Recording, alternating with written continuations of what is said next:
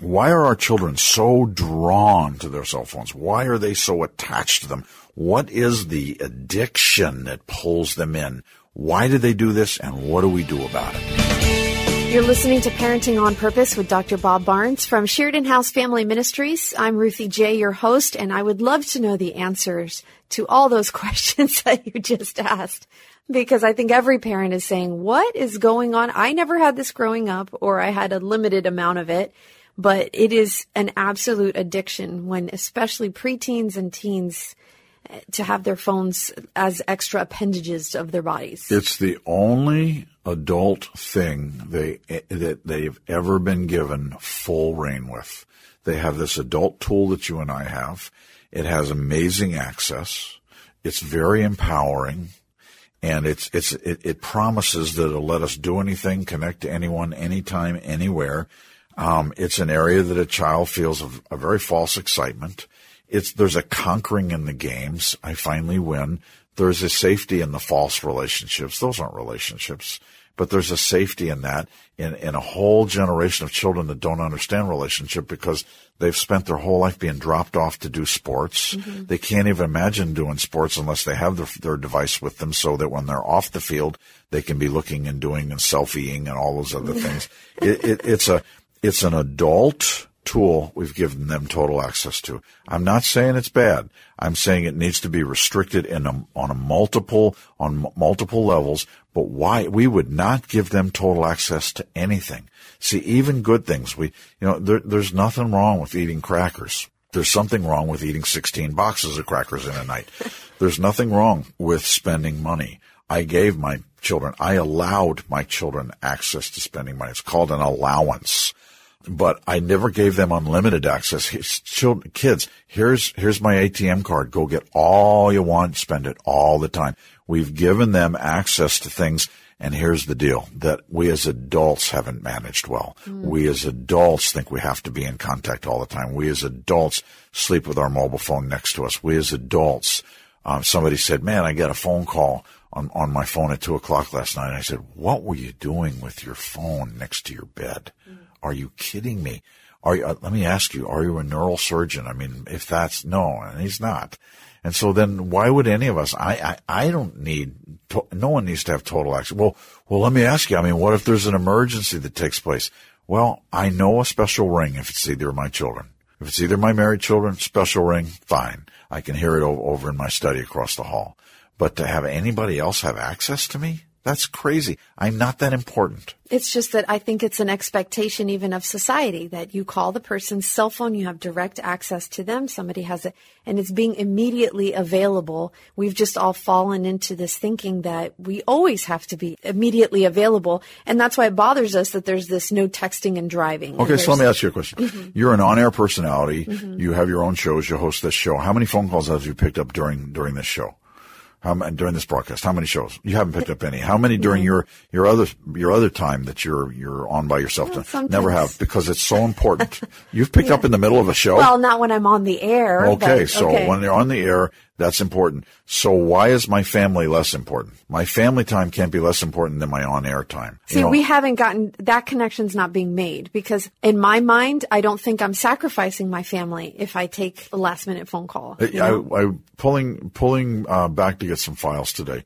I saw a 30-something mom pushing a stroller with her child. Mm-hmm. And, I don't know, baby, and, 2 years old. And it reminded me of Rosemary doing that. And they would sing. She and Robbie would sing. He'd wear his cowboy hat. He'd have his little cowboy gun. And they'd go around the neighborhood while she was doing her fast walking. And she'd push him, and they'd talk and they'd talk and they'd talk. I got the files out of my study at home, came back around, and she was still doing the same thing I saw when I came the first time. She's on the phone. They're not together. That's false. How much time did you spend with your child? Well, no, you didn't. We have trained our children that if you're an adult, you need to have this tool. It needs to be, why can't we just embed it in our brain? You need to have this tool. And I think what our culture is saying, not only have this tool, you need to have the best one, the fastest one, all of those. We've got to decide we're going to have a cyber moat in our home. There's a certain amount of time, but there's also a certain amount of time. We just need to be together. We can't be human doings. We have to learn to be human beings. And we've just got to stop. It was funny when we went on vacation out of the country and the phones didn't work. And the kids were very different because all of a sudden we talked a little bit more, and we were pretty good at it, but it was just a whole different ball game because their phones did not have any service. They still had them to take, of course, their pictures and wait until you get to port or whatever, and then upload all the thing, on Instagram and all that. But it's a whole different ball game if you can teach your kids to actually disconnect. And like I said yesterday, it's a challenge. Why is it a challenge? Do you think? I think, because every parent that's listening is hoping you ask this question. I hear what you're saying, Barnes. What planet do you live on? Well, it's hard. Okay? Why is it hard? It's hard because to monitor another part of my child's world is like something else. And if you have multiple children, I have 4 stepkids. It's 4 different worlds in addition to what I'm already trying. I want to know how their day was at school. I want to know their grades. So if it's hard to have a blackout time, guys, we're home now. Well, turning it off is one thing, but like going into their phones. Okay. So let's stay with this issue of it's very hard for me to say this is where we're charging all our phones, us too. And so this is the time period where we're no longer doing it. We're done here. Right. You've had your access. So setting it up and how to do that, we've answered that question. So keep going. Why else is this hard? If that's the case, then we're just talking about turning it off, if you will, for a while. Then I'm also going through withdrawals as a parent too, because I'm used to having. So you're immature. So you've got these difficulties. No, but I have to also believe, like, if it rings, I let it ring, and it's okay. And the kid, let them see me not pick it up, and that it's not that important. Or turn it off. Or turn it off completely. Or turn it off. That's not the harder part. Is actually kind of diving into the phones and getting into their space. Well, we'll talk about that. Mm-hmm. But I think I have given the impression to my family that our family time is not very valuable because, I'm a counselor. I never take a phone call, right? I never take a phone call when I'm in their counseling. Mm-hmm. I would never say, "Can you hold that thought and those tears? I want to see who this is." I never take a phone call. Well, so we have our phones at church and they ring and all that. Well, shame on them. What we're saying is there are important times.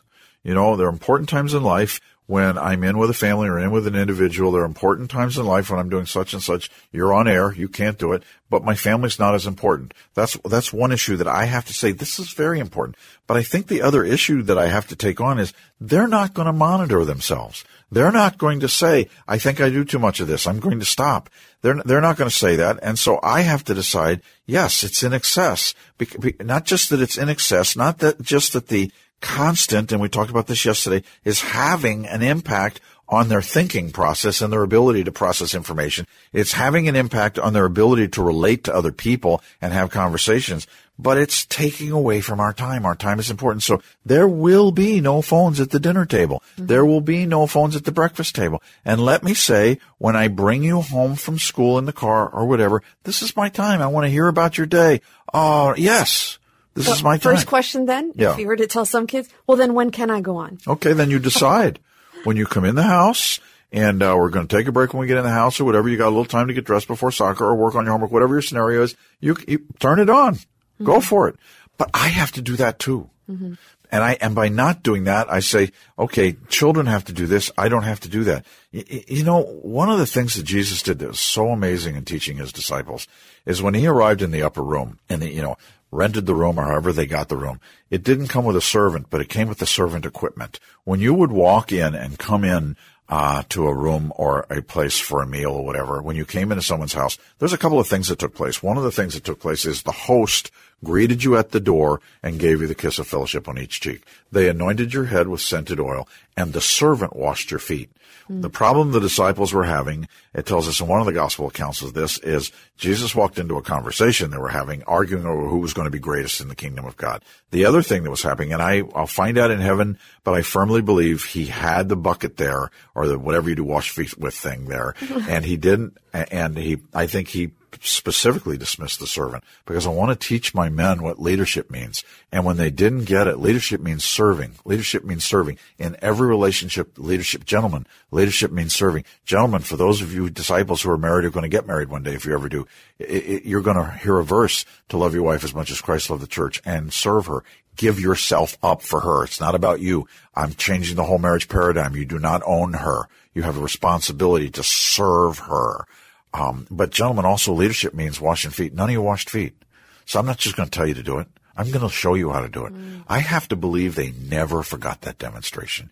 Even Peter, who said, "Whoa, no, I don't think so." And Peter gives that great moment of saying, finally he caves and says, "Okay, I'm all in. I want it all. Not just my feet, but wash my whole body." And Jesus says to him, "Your body's already washed. When you've come to me, you're cleansed, but your feet touch the world every day. Come back and get those feet washed every day." And then when you go out there as a leader, be a foot washer. There was so much teaching in that lesson there that day. If I want my children to pick it up, I've got to role model it. And I know there are people listening and saying, "I have to be connected." Really? Really? I have to do what my children will learn from. We had no R-rated DVDs at my house when my children were in the house. When the last one went out the door, and there's one I wanted called Air Force One. It's, and everybody won't agree with this, and that's okay. When they take back the president's airplane, it was just a great movie. I want to own it. It was just a patriotic movie. Braveheart, rated R for all the violence. It's a movie of honor. My son comes back. It was hilarious. And he goes in the DVD closet and he says, "You have Braveheart? We have an R-rated." I said, "Absolutely. You want to see it?" And he's 18 and he said, "Yeah, I do want to see this. I can't believe we have." I said, "When you were here, we didn't have it. You're gone. Sorry, bud. There's a couple of these I wanted." But I wanted all that time to be an example of the things they needed to do. So once we realize as parents, too much cyber world, not even to bad things, just too much, it's impacting their ability to think and process information. And yes, it is a false empowerment. I'm connected. I know all the information. Really, you know all the gossip. That's what you really know.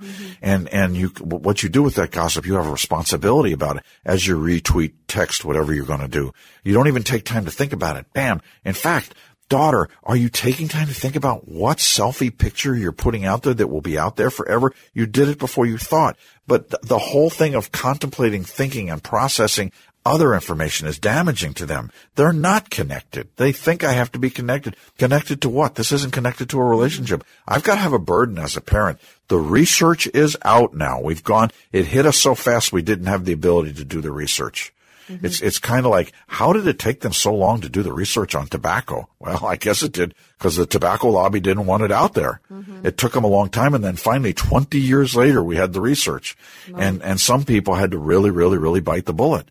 You know, how can this be healthy for this man who just left his wife, to have been discussing whatever on Facebook, all the things he's been doing with this woman that lives in another state, and he gets in a car and goes, "You're kidding me, right?" We've got to give our children the discipline and the understanding of this is when you do it, this is when you don't. It's just like a budget. You have this amount of time. If I see you, if I walk by and your phone's not there in the docking station where we all charge our phones, it's mine. And it'll be mine for 2 or 3 days, and we'll try it again. Do I want to take them away from everything? No, they're going to college, and they're going to have total access.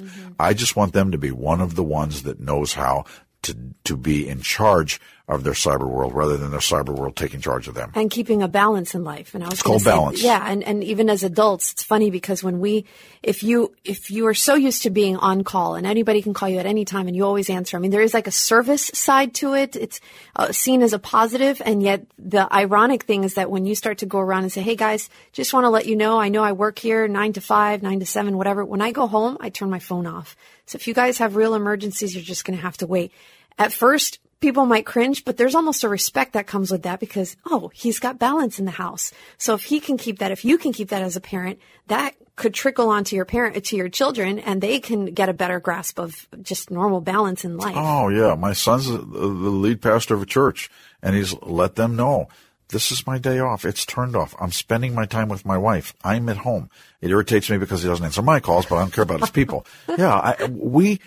We have to have in-depth time to relate to the people around us, and we have to teach that to our children. You've been listening to Parenting on Purpose with Dr. Bob Barnes from Sheridan House Family Ministries. If you want to know more about Sheridan House Family Ministries and the children's homes and the many more resources that are available, go online to us.Â. And we'll continue this topic obviously tomorrow, but if you missed any part of today's program or yesterday's or Monday's, you can always find it online and listen for free. Even sign up to get the program automatically at parentingonpurpose.org. We hope you join us tomorrow. We'll continue talking about dealing with this cyber tsunami on Parenting on Purpose.